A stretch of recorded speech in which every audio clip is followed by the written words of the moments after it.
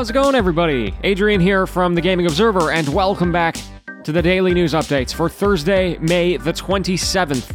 Wow, we're almost at the end of May. Where did that time go? Alright, we got some video games to talk about. Let's jump in. First of all, we should talk about Sony, because they did an investor call today. Got some interesting details. And really, the whole message about this presentation was how much success they've had and how much growth they're anticipating, in many different ways. So first of all, PlayStation is more profitable now than it has ever been. They are also close to breaking even with the PlayStation 5. They're usually selling it at a loss, up to this point at least. I mean, they even showed how there is a growing interest among females to own a PlayStation console. The PS4 and PS5 has about 41% female ownership, compared to the PS1, which was 18%. But what's really interesting is what they're looking for towards the future. One of the big things is that they are targeting new markets, so China, Russia, and India, but China especially they have doubled down on. They are planning on bringing some PlayStation IPs to mobile. They are planning on developing some live service games on console. They're planning to expand on their cloud gaming service, PlayStation Now, which has 3 million subscribers. And then, of course, they are bringing more games to PC, and have confirmed that the next game that's arriving is Uncharted 4. So there you go, PC gamers, you get another exclusive available to you. So anyway, it's pretty interesting. They're going really wide here, they're really expanding, trying to leverage some of that profit that they've brought in.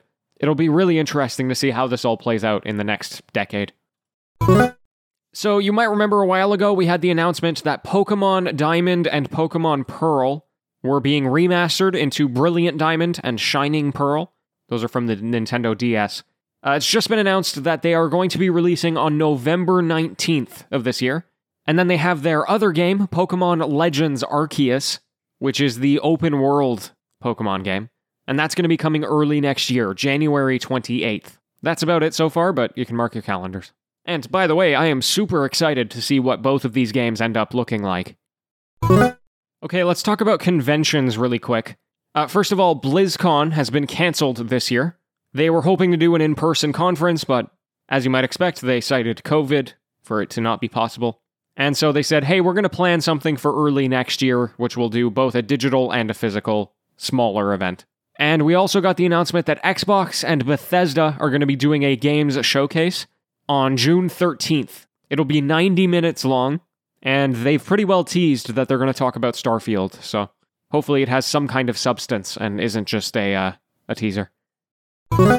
So it's pretty interesting. Mario Kart 8 Deluxe just got a small patch. It's the first time the game's been updated since 2019. And it doesn't do anything substantive, it just basically does some bug fixing. But it has brought up this discussion again about what the heck Nintendo is doing with Mario Kart. You know, Mario Kart 8 is the last thing that they've done. It came out in 2017, which was a remaster from the Wii U. But, you know, otherwise they've been totally silent about it. And to be honest, the reason is probably because the game just keeps selling.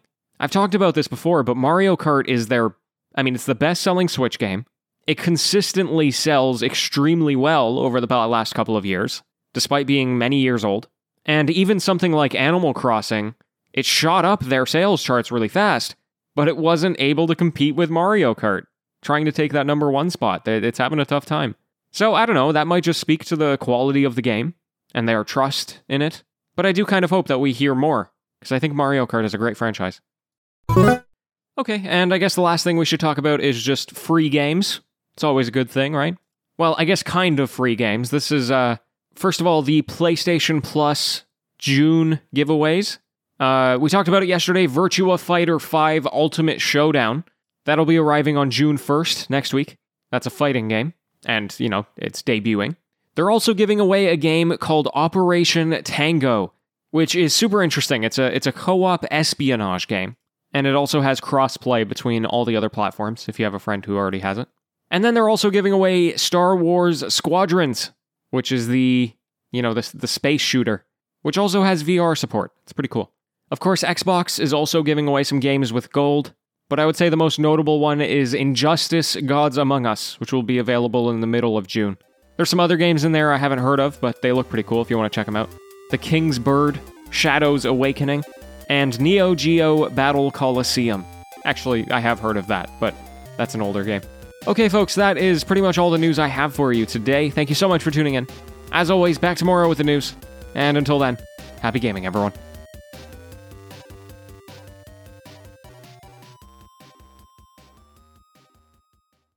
It's the TGO After Show. Hello. Hey, I want to talk about Final Fantasy X again.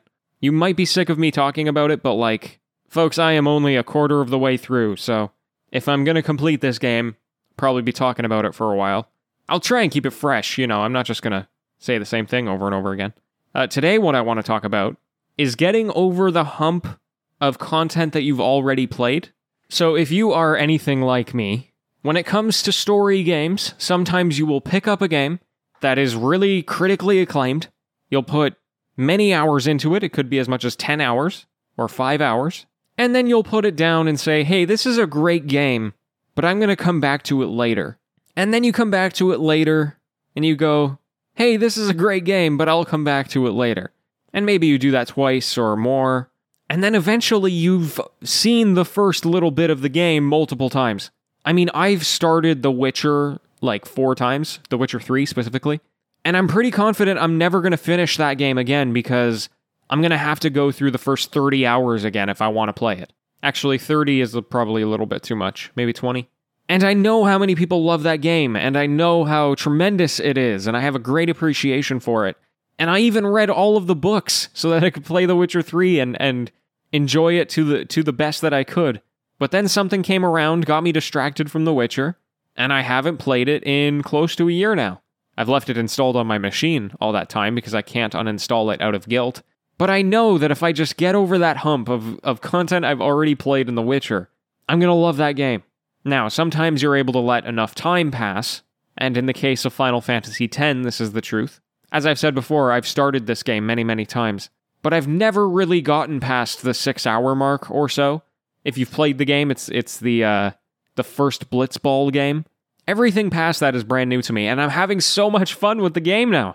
Like, I'm actually excited to go play some Final Fantasy X tonight, because I've been invested in these characters for pretty much my entire life, but I only got their introductions, and now I'm actually getting it to play out. I'm watching them evolve, develop as characters. I think that's so cool. I don't think I'm ever going to be able to sit through those hours of Final Fantasy X again. Like, I don't think I could ever replay this game. I had some of those lines, like, memorized the number of times I've tried to play this. So the fact that I've gone the distance now makes me confident that I'll be able to truly go the distance, get to the end, hopefully. But I gotta say, it's a very satisfying experience, finally getting over that hump. Another thing that's become really fun is actually knowing what's going on. Every other time I tried to play, I was quite young. And I remember one of the lines when you flee battles, the main character Titus, he goes, "Live and let live," as he's like running away from a giant monster. And that line is burned into my brain because as a child, all I would do was flee battles. I didn't know how to play the game. I didn't know monster weaknesses. I just kept hitting the attack button, basically. And so I would go to flee, and he would go, "Live and let live." And then today, I'm playing the game, and up to this point, I have not fleed at all, and I totally forgot about that line. And then at some point, I had to flee. I was against the ropes, and I heard the line, and I went, "Oh my god, I forgot that existed."